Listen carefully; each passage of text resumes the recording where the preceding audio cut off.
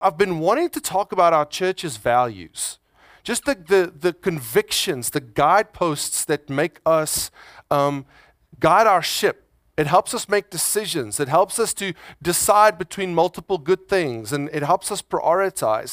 But I realized that coming out of this message about the gospel of the kingdom, that we need to explore this concept of the kingdom a little more. And so we're going to do a series on kingdom culture. Kingdom culture. And what I'm trying and hoping to do is I'm also hoping to show you how we derive the values of our church, because they really are an extension of kingdom culture. They might not be all-encompassing kingdom culture, but there are some key components of kingdom culture that we know that if we follow those, they will lead to us also honoring the rest of the kingdom's values, cultures, principles, and attitudes. And so we've identified these values, and we want to keep them in front of us because they help us discern God's will for us. And so the kingdom of God really needs to be our guiding idea, our guiding concept, not a church's organizational structures, etc. But we try and make them as close as possible so that we are an expression, a local church. We are an expression of the governance of the kingdom of God. We're a small model of what the kingdom of God is holistically, so that people might understand the kingdom of God better and therefore align themselves correctly with Christ. Because so many people misunderstand the difference between the church and the kingdom. And when they get mad at the church, they reject God altogether. And that's just unnecessary, because the kingdom of God is so much bigger than the church. It's so much bigger than the church. And this message changed my dad's life, who was an atheist and mad at the church and mad at Christians. And somebody came along that explained to him that, look, you can be mad at Christians and mad at the church and still respond to the call of the King to join his kingdom. Now, when you do, naturally, he's going to help you reconcile with all these other important parts, which is the church and individual Christianity. But the primary thing needs to be in place first, and that's the understanding that I'm connecting to the King of Kings, the King who is in rulership over this world, first and foremost, before I deal with how we are organized as humans within that kingdom. All right, so let me talk about culture for a second. The word culture, I just define it as the everyday existence that characterizes something. That's its culture. The everyday existence that characterizes it. Whether it's a nation, whether it's a people group, whether it's an organization, it includes the shared attitudes, goals, values, practices, and even submaterial traits. That makes up our culture. We're going to look at a kingdom culture. So what does it look like for a kingdom citizen? What does an everyday existence look like for a kingdom citizen? What are the everyday kingdom shared values, shared goals, shared priorities, shared practices, shared traits that makes up the culture of the kingdom of God? And then we're going to have a look, and we're going to combine how our church expresses that. And how we kind of present it to be those clear guiding posts that help guide us along God's kingdom call for our church. So let me start by reading something from 1 Corinthians 3. Verse 10 says this. Paul is writing to the church in Corinth. He says, according to the grace of God given to me, like a skilled master builder, I laid a foundation and someone else is building upon it. Let each one take care how he builds upon it. For no one can lay a foundation other than that which is already laid, which is Jesus Christ. No one can lay any other foundation for the kingdom of God and the culture of the kingdom of God than the one that is already laid, and that is Jesus Christ. Jesus is the foundation upon which the kingdom of God stands. He is the rock of our salvation. He's the firstborn and the model, the example of all the children of God. Philippians 2:9 says, "Therefore, God has highly exalted him and bestowed on him the name that is above every name, that at the name of Jesus, every knee should bow in heaven and on earth and under the earth, and every tongue should confess that Jesus Christ is Lord, to the glory of the Father." The kingdom of God revolves around Jesus. And that is why we say at Our Savior's Church that Jesus is our center. Jesus is our center. This is one of the first core values, I believe, of the kingdom of God and of our church, is that Jesus is the center of our lives. The everyday existence of a kingdom citizen revolves around its king's desires. The beauty of our King is the amount of freedom and self-sufficiency that he gives us, the empowerment that he blesses us with, that we are able within his kingdom to pursue many, many, many things. He only asks us that whatever you do, do it all for the glory of the King. And so sometimes we misunderstand just why we have so much freedom. We have freedom because we were granted freedom. But there is a responsibility within that freedom that it should not become about us. That our freedom should very much still reflect back on his amazingness and glorifying him. So when we look at our everyday existence, like we just spoke about, me and Monica, about how difficult it is that the first week getting into some new routine, or be it work, or be it school, and so it's like you feel like an extra bit of energy was just sapped out of you just because you woke up earlier. But that's what our everyday existence is about. It's not about the glory moments. It's not about the well-intended, well-planned moments of benevolence or goodness that we went about, doing as a project or a moment or an instance or an event. No, everyday existence is about getting up in the morning. What's your routine like? What do you do first? For most of us older people, it's going to the loo, right? Okay, then after that, what do you do next after that? All right? Coffee, right? Because we got to get this engine filled for the day. All right? That's everyday life. It's not the fancy stuff. It's the normal stuff. The kingdom of God is saying, look, it's your everyday existence that makes up your culture. It's the mundane things that make up your culture. It's the things you do without even thinking that make up your culture. So let me ask the question here today. What is your culture like? And is your culture glorifying God? Does your culture lead you into connecting with God on a daily basis?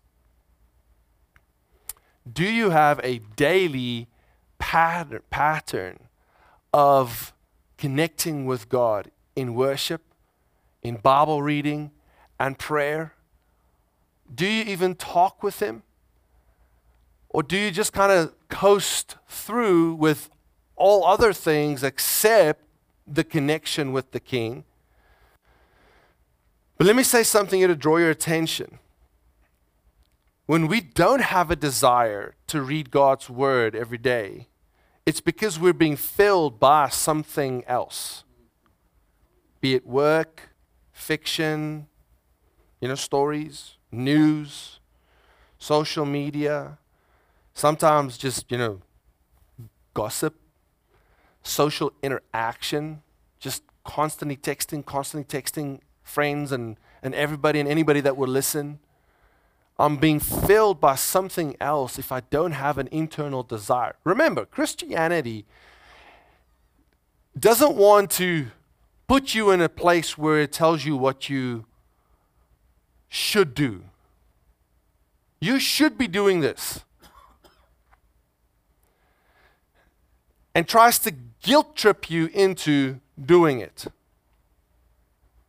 No, really what Christianity does is it allows the Holy Spirit to enter into my heart of hearts and changes my desires so that I desire to do the things that God would like me to do.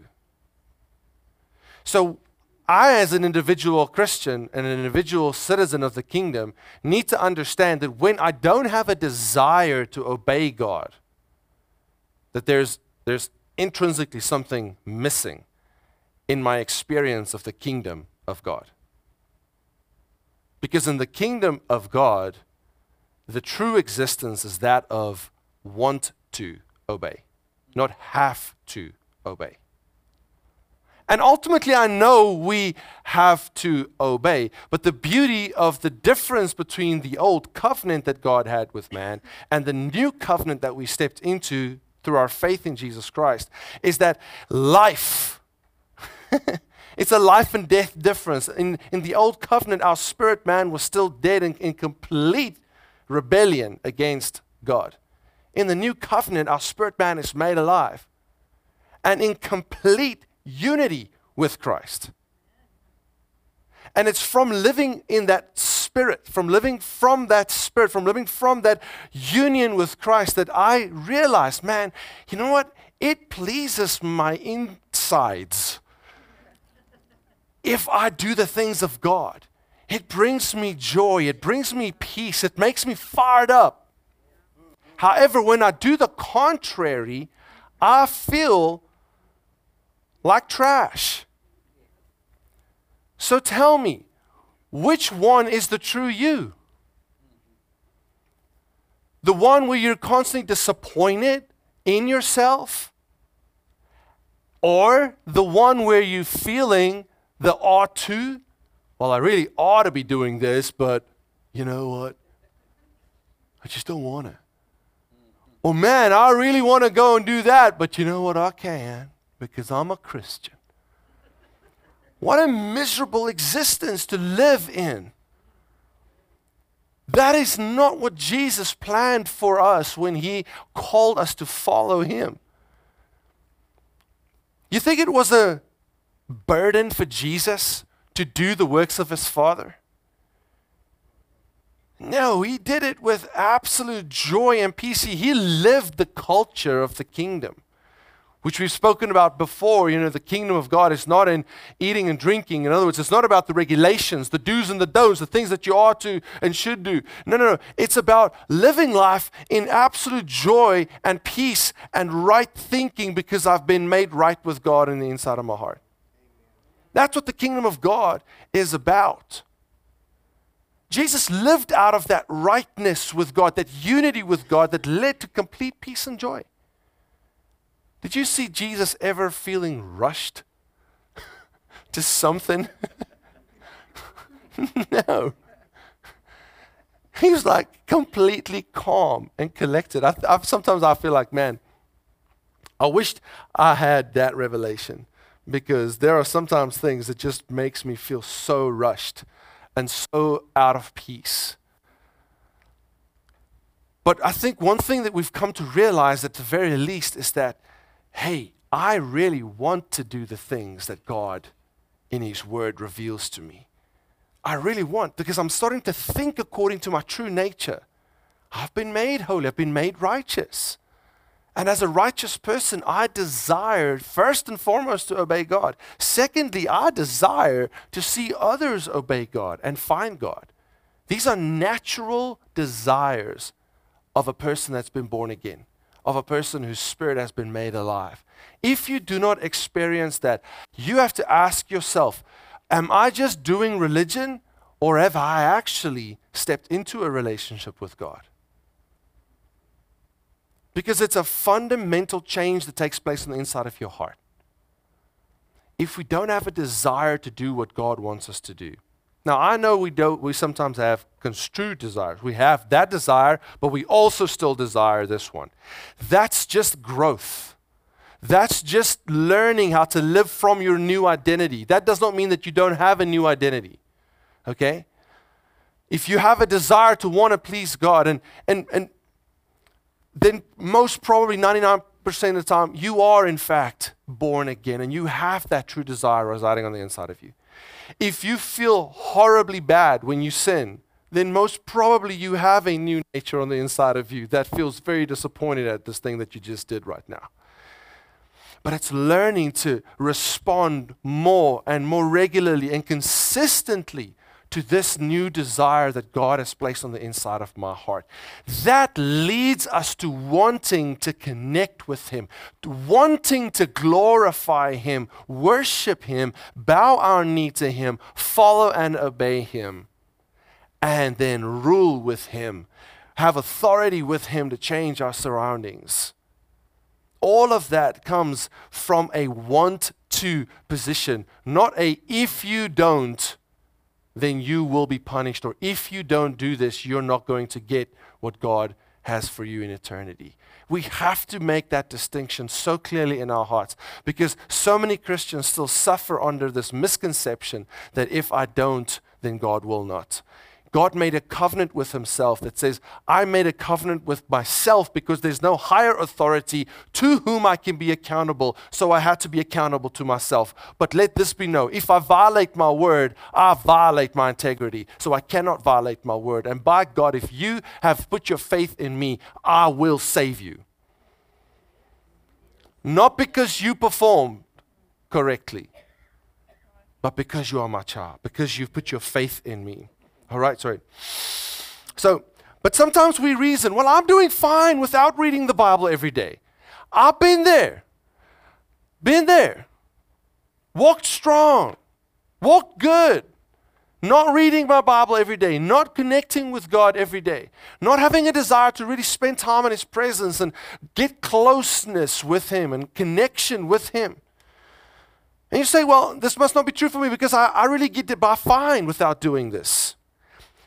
May I submit something to you today? If we don't have that desire, may it be that we do not have the same goal for our lives as God has for it.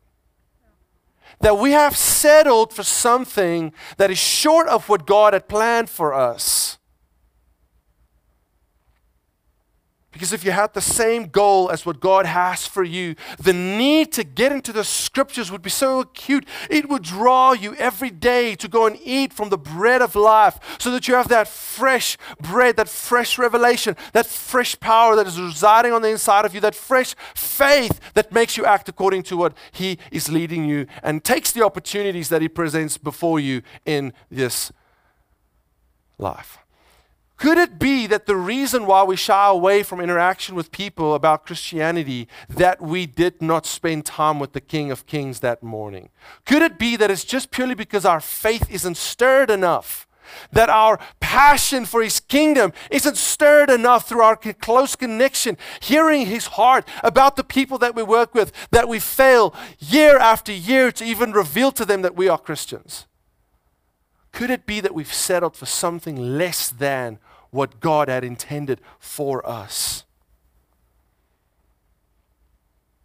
For us to make everyday progress toward that ideal that God in Christ had determined for each and every one of us to walk in, we need fresh connection and revelation of His truth for us every day. I was there before. I had settled with just, living life the way I lived it and just being acceptance of the fruit that I was able to produce at that time. But somewhere in my life, I started realizing there's more. And there's always more. And it reconnected me to that desire to want to see what that more is. May I just appeal to us. Do not settle for anything less than what Jesus Christ had died and rose for. Kingdom culture don't settle for anything less than what Jesus had died and rose for. Do we even know what all he died and rose for? Do we even have perspective enough to realize that it's way more than what we're experiencing right now here in our lives on earth? There's always more. Which leads to, I believe, a second, I'm not saying the second in value or best, but a second value in the kingdom of God, which is growth. Becoming like Christ. Becoming like Jesus. First, it's Jesus is the center. Our lives revolve around him. But guess what? Whatever you're revolving yourself around, you become like. We become what we behold. We become what we're interacting with the whole time. Makes us think about where do we spend our 90% time? And with what and with whom we spend our 90% time. We've spoken before during the book of James about, this is not in James, but the concept of bad character, of bad company that corrupts good character, and how that affects our speech. Because we start mimicking what we surround ourselves with. We start saying the same things. Like if you hang around teenagers, soon you start talking like them. No cap. And you spill tea everywhere you go. And they ask you for the receipts, and you gotta produce. You become what you surround yourself with. And so when we center our lives around Jesus and his kingdom, his purposes, we become like him. It's the second value of the kingdom, becoming like Christ, growing. Here at OSC we say growth is our pursuit. Everything must grow, from the smallest individual child, the babies that are in the room next here, that are being prayed over, that are being blessed, that are sitting under the anointing of God, listening to worship music, their spirit man being influenced before they're even cognizant of it yet. To the oldest person here, I don't know who that is, I won't point you out, but you have breath, that means you must still grow. And if I must grow, and she must grow, and we must grow, then it means that this must grow. So when an appeal is made for growth, we don't go, oh, what's that about? When's it ever going to be enough? Until the last person is saved. Then it'll be enough. Last week we said there's not a square inch on this world and of this world of which Jesus does not cry out, this is mine, this is mine, this is mine. He wants to be in every single place in your life. Jesus desires to have influence and governance in every area of our lives, which means that we're going to have to continue to grow and continue to let him into more and more and more spaces in our heart. And even in those spaces where brokenness, hurt, disappointment exists.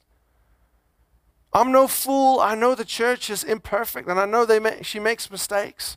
And I know she hurts people and disappoints people. But guess what?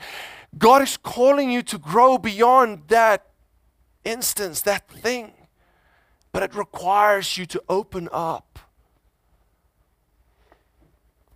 Growth is a value in the kingdom of God because the kingdom culture wants to see everything move progressively toward reflecting more and more and more the character and the nature of Christ and his kingdom here on earth. So, Paul, again, writes to the Philippians about this pursuit of growth. In Philippians 3, I'm going to read a bunch of them, only a couple of them reflect, but I want you to see the passion and the sold outness of Paul to grow, to continue on the journey, to not stagnate, to not settle where I am at. Verse 8, he starts by saying, "Indeed, I count everything as loss because of the surpassing worth of knowing Christ Jesus my Lord. Right before this, he had spoken about all his accolades and all his achievements in the religious system, the Jewish faith that he was in. He spoke about the height of his performance and the position that he fulfilled. He spoke about just all of that. And yet then he finds something that just surpasses all of what he had accomplished in his life outside of Christ. And he calls it like it is here. I count everything as loss because of the surpassing worth of knowing Christ Jesus my Lord. For his sake I have suffered the loss of all things, and I count them as rubbish in order that I may gain Christ. Here's what happened. When Paul said yes to Jesus, he got fired. He got stripped of his degrees. They revoked his license. Does that make sense now? What happened to him? It wasn't religious things that happened to him. It was actual real life employment things that happened to him. He suddenly had no job. Makes it become real all of a sudden, right? And yet he says, I count it as rubbish in order that I may gain Christ. May it be that we have such a sold out desire to gain all of Christ that we do not let the world manipulate us into settling for anything less than what he had died and rose for, through threats or through fear or whatever mechanism they may try to employ to get us, maybe peer pressure, maybe, being shunned, being ghosted. Let there be no threat that keeps us from pursuing everything that Christ had for us. Then Paul writes further, he says, I would want to be found in him, not having a righteousness of my own that comes from the law, but that which comes through faith in Christ, the righteousness from God that depends on faith. We spoke about that. That I may know him and the power of his resurrection, that I may share his sufferings, becoming like him in death, that by any means possible I may attain the resurrection from the dead. Not that I've already obtained this or am already perfect, but I press on to make it my own, because Christ Jesus has made me his own. Brothers, I do not consider that I have made it my own, but one thing I do, forgetting what lies behind and straining forward to what lies ahead. Somebody said this, failure is never fatal, but success should never be final. We should always put aside our successes, no matter what place, position, or we achieve or reach. We should be saying, that aside, I want to press on for all that the kingdom of God culture has for me.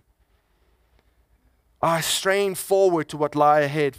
Verse 14, I press on toward the goal for the prize of the upward call of God in Christ. See, if you have a different goal than the upward call of God in Christ, in other words, to progressively become more and more and more like Jesus, you will settle, and your desire to connect will disappear, and you will stop growing. Let me take you through a portion of Scripture that is just incredible. And by the way, let me just say something about verse 10 of Philippians 3. That I may know him, the power of his resurrection, may share in his sufferings and become like him in his death. It's amazing how in that little verse there, this, by the way, this is my all-time favorite verse in the Bible. And I don't say that about every verse like some preachers do. This is my all-time favorite verse, and then it's like the 7th all-time favorite verse. No, this is the one that I love. the most, that I may know him and the power of his resurrection. It talks about me being born again. I have experienced his life resurrecting me and making me a child of God. Have you experienced that absolute grace? Have you experienced that connection where this is no longer about a religion? This is no longer about observing patterns and performing, but have connected with your Father in Christ through the Holy Spirit. Have you experienced being born again? I desire every single person to experience that, because you know when you've experienced that. You know when you're a child of God. John 1:12 says, for all who believed, he has given the right to be called children of God. Did you believe? Then God gives you the right to call yourself a child of God, forgiven, set free, accepted, and welcomed in heaven. Not a pseudo heaven through which you have to go through in order to get to the real heaven. No, the real heaven. The presence of Almighty God. Straight up. You have that right. The share in his sufferings. When Jesus walked the earth, he experienced incredible limitations. This does not just refer to the death on the cross. This referred to every single thing that he long suffered with mankind about. That he was patient with us in. That he called us and we disappointed him. Every little thing that he tries to get out of us even now, so that we might receive the beauty. I always say this, God wants more from us because he wants more for us. I would like to join that suffering in seeing other people being willing to offer more of themselves to God in order that they might receive the beauty and the awesomeness of the fullness of God. And if it means that I have to physically suffer for it, I've had a fair share of that, but not to the point of having to bleed or being hurt. But if that means what it means, then that is what I will go and do in order for more people to discover the beauty of this relationship with Jesus. That is what the suffering of Christ referred to. It's him coming here so that we might know God. Which we have been called, my wife and I, we're here because we've been called to go into all the world and make disciples. I want to join that journey of suffering, because from it there will be many souls added to the kingdom. How about you? Have you heard him call you to join in this mission that might include suffering, but there's such beauty in this suffering because people are saved and set free? And listen to the last part of it, becoming like him in his death.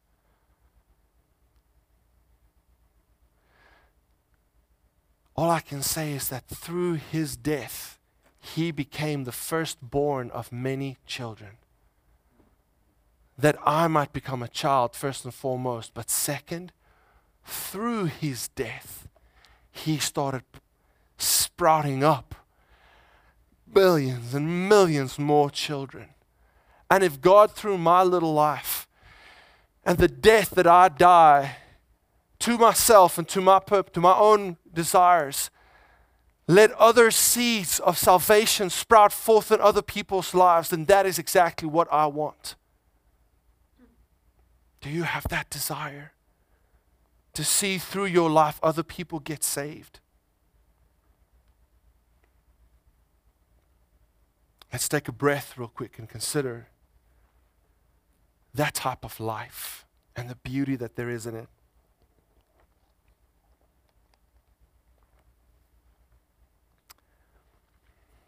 If you have a Bible and you want to go to John 15 with me, I want to talk about a progression of growth that I believe if we are centered around Jesus Christ, God is inviting us into. God is calling us into. John 15, Jesus is calling on his disciples to abide in him. Because the kingdom of God is not a religion, it's the relationship with God in Christ through the Holy Spirit. I believe this portion of Scripture helps us to see how do we abide in that relationship with him, that it leads to the call of God, the responsibility of expanding this kingdom. I believe that the result of abiding in Christ is growth that is revealed through our fruit. The result of abiding in Christ is growth that is revealed through our fruit. So let's go ahead and read John 15. I am the true vine, and my Father is the vine dresser.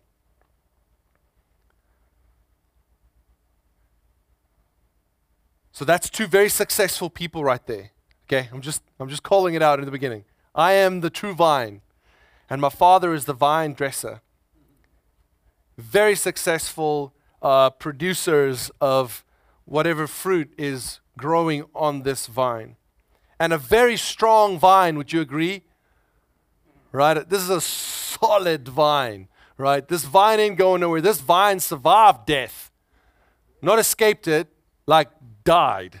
And then took back his life, this vine. Every branch in me that does not bear fruit, he takes away. That's the vine dresser.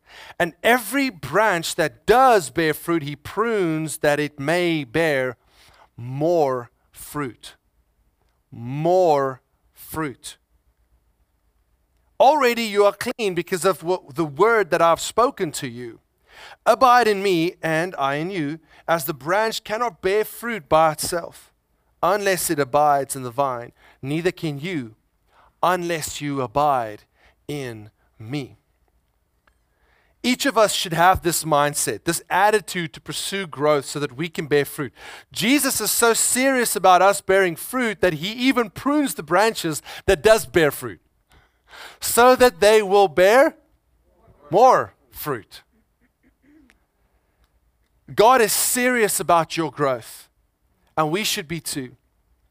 But here, as if interrupting himself mid-metaphor, he says something that, he's talking about vines and a vine dresser, and there's just this picture. And then in verse 3, it's like he speaks of a completely different language. It's like he's interrupting himself. He says this, he says, already you are clean because of the word that I've spoken to you. Just in case we want to make the mistake of thinking that our fruit is going to save us.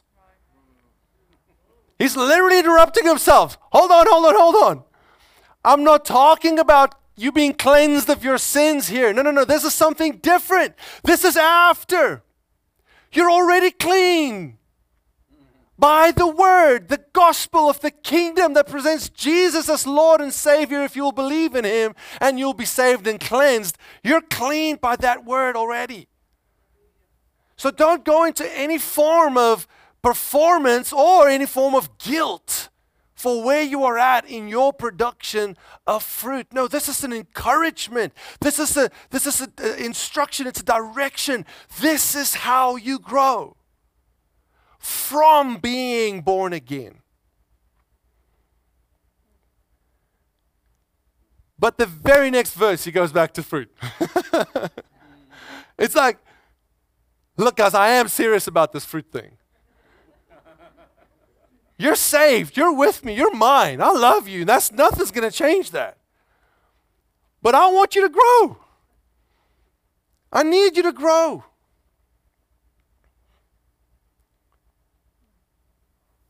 And what he's almost saying is like, if indeed you have accepted this word that cleansed you, it will lead to more. If you stay in that word, if you abide in that place. I think the point here is that growth is implicitly expected of those who are abiding in Christ. And those who don't grow are implicitly suspected of not abiding in Christ. So let me ask you something here today. if Jesus is the vine and I'm the branch, does it really matter what season of life or circumstance I'm in?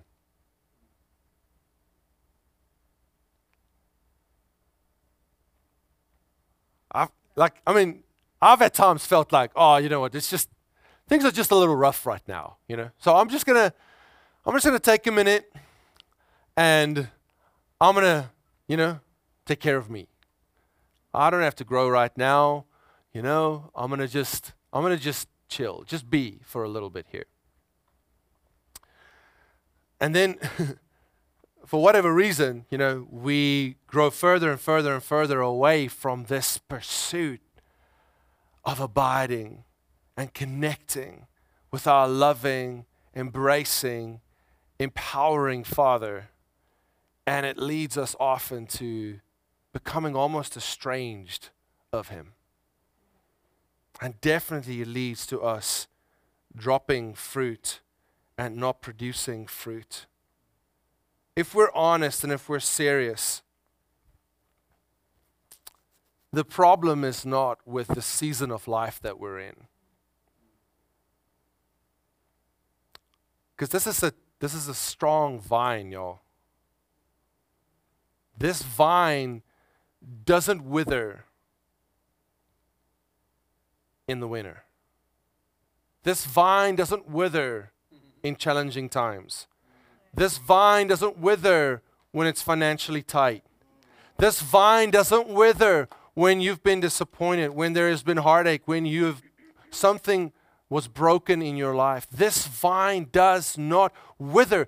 It is not affected by nothing, y'all. If this vine is not affected and the vine dresser cannot be affected, if I'm a branch, it doesn't matter what season I'm in, as long as I am connected. I can still grow. Doesn't that remind you of a psalm? Psalm 1, blessed is the man who does not walk in the counsel of the wicked, sit in the seat of scorners, and tarry in the counsel of the mockers. But his delight is in the law of the Lord, and on his law he meditates day and night. He will be like a tree who is planted by the rivers of water, who bears fruit in season, and whose leaf does not wither. Everything he does prospers. Our appeal to us here today, disconnect from this world's reality and our outward circumstances that dominate our minds and take captive our growth. Tells us you can't do this right now because of X, Y, and Z. I appeal to you. You have to make a conscious decision to disconnect from that reality. It is not our greatest reality as kingdom citizens. The kingdom of God is my greater reality, from where I receive all the encouragement I need, all the healing I need, all the energy I need, all the grace I need, all the forgiveness I need, all the power I need, all the hope I need, all the faith I need to keep on thriving no matter what's going on around me. I can stay in righteousness, peace, and joy no matter what's going on around me until I disconnect from God's reality. I allow this reality to dominate my mind. So here's what we do. We start compromising. We don't connect regularly because things are going well. It's easy going. Enough money, relationships are fine, work is good. And I shift my connection, my abiding, to start connecting to my environment.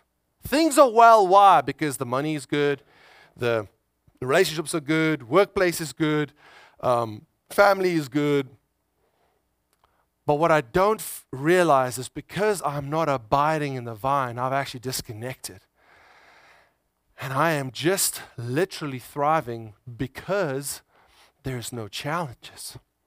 But what happens when you get fired? All of a sudden, your life falls apart. What happens when a relationship challenge pops up?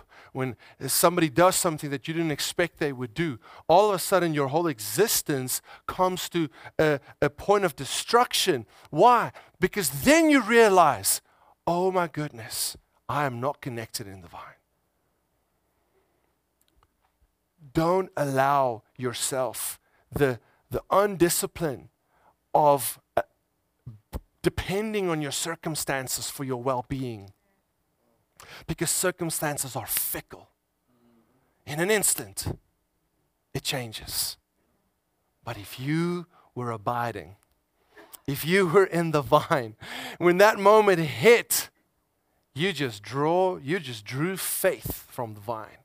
It's going, all right, God's got this. And you can say that with conviction because you're connected and you've been eating from the bread of life every single day. Don't settle for a goal or an image of you that is less than what God had planned for you. And you can only get there if you continue to pursue the growth.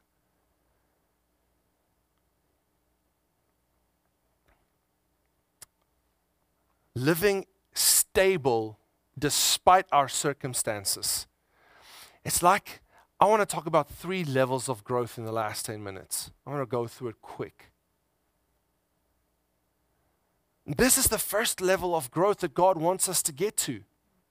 Stable existence in His kingdom, despite what's going on around us. Living out of thanksgiving and living out of the grace of God, understanding primarily who my new identity is. You see, God in this season prunes us so that we can bear more fruit. This is a more fruit season. He wants us to grow in this stability, and what He's challenging and pruning in us is our old identity. He's trying to get rid of how you used to measure yourself and see yourself, so that you can start seeing yourself as the child of God that you are. So that you can start seeing how strong and established on the foundation of Jesus Christ you are, and if you abide, that you can be stable. You don't have to allow circumstances and things around you that shift or seasons of life that you go through to stop you growing and producing more fruit. That is the birthright of every single Christian. Don't settle for less than that. You can walk powerfully stable through life. But that's not even the pinnacle of growth. He wants us to get this down so that we can move on to the things that He's purposing for us to walk into. So in this first, kind of like this, when we're new Christians and or when we're, let's just call spiritual children, you know, we might have struggles with repeat sins and repeat weaknesses but what God is wanting us to learn is that not to allow condemnation for those things to prevent us from recovery and growing further. It's the basic Christianity. You don't have to feel condemned anymore because of your sins. That gives you stability. It gives you grace from which you can move forward. God primarily wants to instill the identity of sonship in your heart opposed to that of slavery, where you have to work for your keep. Newborn babies walk and fall the whole time. We don't scorn them for it. It's almost endearing. Oh, well done. Let's do it again. Right? When a person becomes born again, that is what happens. They're a newborn baby. And they have to learn afresh how to walk in the Spirit. It doesn't happen automatically. It's a learning curve. And they need an environment of grace and encouragement that says, come on, you can do it. You got this. No, don't worry about that. Get up and try again. Don't go into a self-condemnation frill about the fact that you are 5. You're 5. This happens to children when they're 5, you know? It's okay. Just get up and go more. Continue the journey because you will grow. It's such a freeing experience. But when a 17-year-old starts doing the clumsy, foolish things that a 5-year-old is doing, we're like, whoa, hold on now. This is not so funny anymore. Slightly concerning, to be honest. Let's have a conversation about here. God is calling us upward in growth. If you're still struggling with the same repeat sin and you've been a Christian for 10 years, hold on now. Something's missing. You were supposed to have broken the power of that thing over your life years ago and walk in power and victory over it years ago. So where are you at in your journey of growth in Christ? And remember, it doesn't matter through what phase of growth you go through. The first phase is truth, stay intact. There's still no condemnation, even though you're a 17-year-old. It's not going to change anything about my love for you. You're my child. I love you. That comes without saying. You get the love. Absolutely. No questions asked.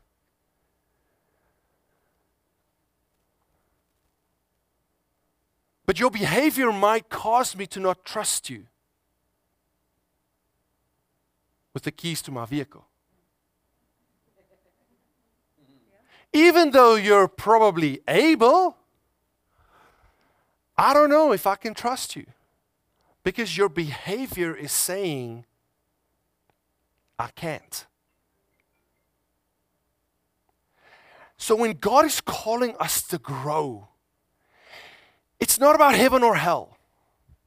It's about how much of the kingdom of God can He entrust you with in this life. How much can He empower you?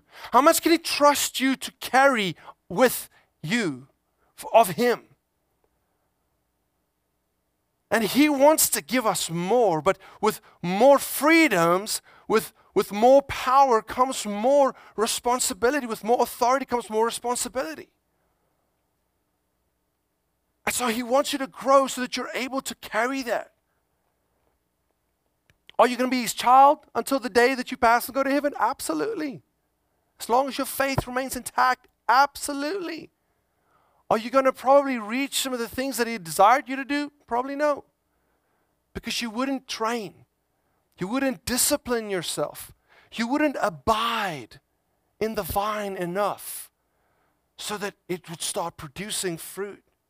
Verse 5 says, I am the vine, you are the branches. Whoever abide in me and I in him, it is that bears much fruit. There's a progression here. God wants us to bear more fruit. But if we continue to abide in Him, and if we continue to grow, our fruit starts increasing, and we start producing much fruit. A greater variety of fruit. Fruit in a greater diversity of areas of our life. Our work life starts producing fruit for Christ. Our social life, our spiritual life produces work for Him. Every part of our life starts producing much fruit. If anyone does not abide in me, he's thrown away like a branch withers. I'm focusing on verse 7. If you abide in me, my words abide in you, you ask whatever you wish will be done for you. You grow in closeness with God, intimacy with God. You can ask Him things more boldly than you have before, and you see your prayers answered. And it starts affecting people around you.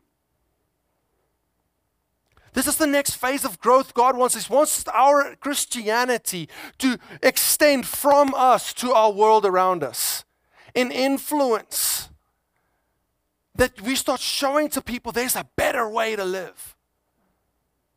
There's a better way to do conflict. There's a better way to do disappointment, offenses. There's a better way to do relationship. There's a better way to do our work. There's a better way to do my work at my job, at my company. We start realizing that, hey, we really do need Him for everything. Our abiding becomes consistent. And we draw from that enough faith and power so that every single day we're unashamed of the gospel. We're being examples of what it means to be a Christian in our lives, in every part of our lives. And those areas start recognizing the difference between what it is when you're a man of God, a woman of God, and when you're not. Our integrity, our ethics are improved. Everything is influenced by our faith, and it has an impact around us. God wants that impact and influence for every single one of us. His goals become my goals. His transforming work transforms my life, but it transforms the lives of those, the places around me as well. I'm being bold in my faith and my witness. I'm no longer ashamed of being recognized and known as a Christian. My prayers start to affect my surroundings, and God's word in my heart comes out of my mouth. It grows my faith for everything that He wants me to do. I start seeing hope for my environment, and I declare that hope and start seeing change come. My faith is moving beyond me. It's moving into my world. And the last part is when John 15, verse 8, it says this, "By this my Father is glorified, that you bear much fruit." When I said earlier, He gives us incredible freedoms, but He asks one thing: do everything you do as if you're doing it unto me. Do everything you do to glorify me. Our fruit glorifies Him. You come into a place where obeying His commandments is an act of love, not an act of compulsion. John 15:10, "If you keep my commandments, you will abide in my love." We do it because we love doing it. We realize obedience is not about gaining God's love. It's more about gaining His trust to give us more, trust us with more. God tests us in this phase, by informing us of His commands. God wants us to grow, so He lets us know the things that He wants us to do, and He sees if we have faith enough and if we have love enough to start walking in those things that He wants us to grow into. When we fail, He continues the journey with no condemnation, but a continuous encouragement, a continuous reach out, reaching you and where you're at, helping you with whatever you need to heal from and grow through so that you might step into this place. The last verse, part of this growth phase, I believe, is when we become mature in our faith. John 15:16 says, "You did not choose me, but I chose you and appointed you that you should go and bear fruit, and that your fruit should abide." The word there for abide is the same word He used in the beginning of chapter 15 when He said, "You abide in the vine." This is not a fruit of character or a fruit of influence. No, this is a fruit of people. The only thing that's going to abide with us is souls that are saved. The only thing that we take with us into eternity is souls saved.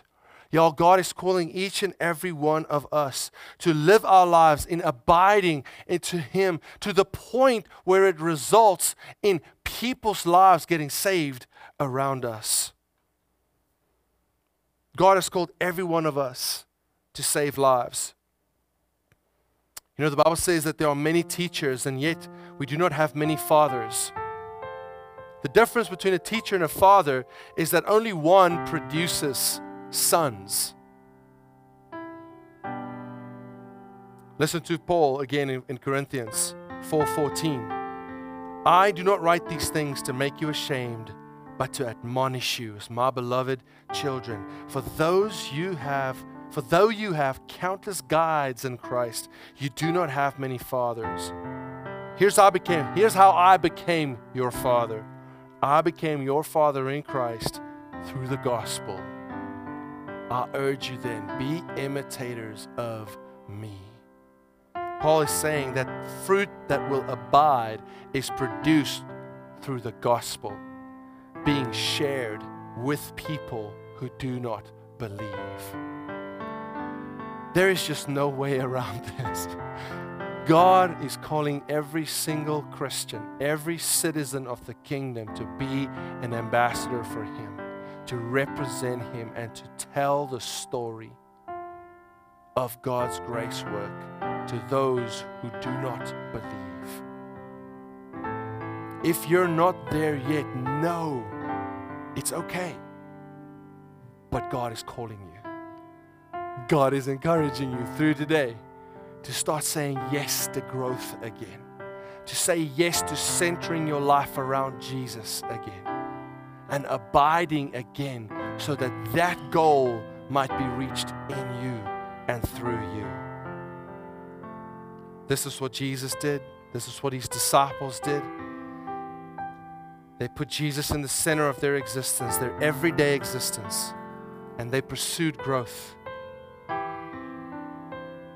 me say this again. The kingdom culture doesn't settle for anything less than what Christ died and rose for. And I'm trusting God that our church will adopt that culture in its fullness, that we will be models of kingdom culture here. So what does that mean for you, for where you are today? I don't know. You have to figure out what is your next step of growth that you need to start settling it toward. Not settling it, pursuing toward, moving toward. But know this, that there is growth required. And there's the invitation for it is intimacy. It's connection. So start connecting with God about these things. Start asking Him to start growing you. It's a dangerous prayer, but if you start praying it, He'll start you off on a journey that you would look back on thinking, how did I ever get here? But that's just the incredible amazingness of God. He can do all things to those who believe, for those who believe, and keep pursuing Him. Let's all stand together and pray. Lord, we hear loud and clear the call to growth. Lord, we see the goal that we might have settled for something less. In our experience or understanding of Christianity, I thought that, it's okay for me to just have a private Christianity. Not realizing what your scripture is calling us, not realizing that we are called to become like Christ. Father, help us to change perspective here.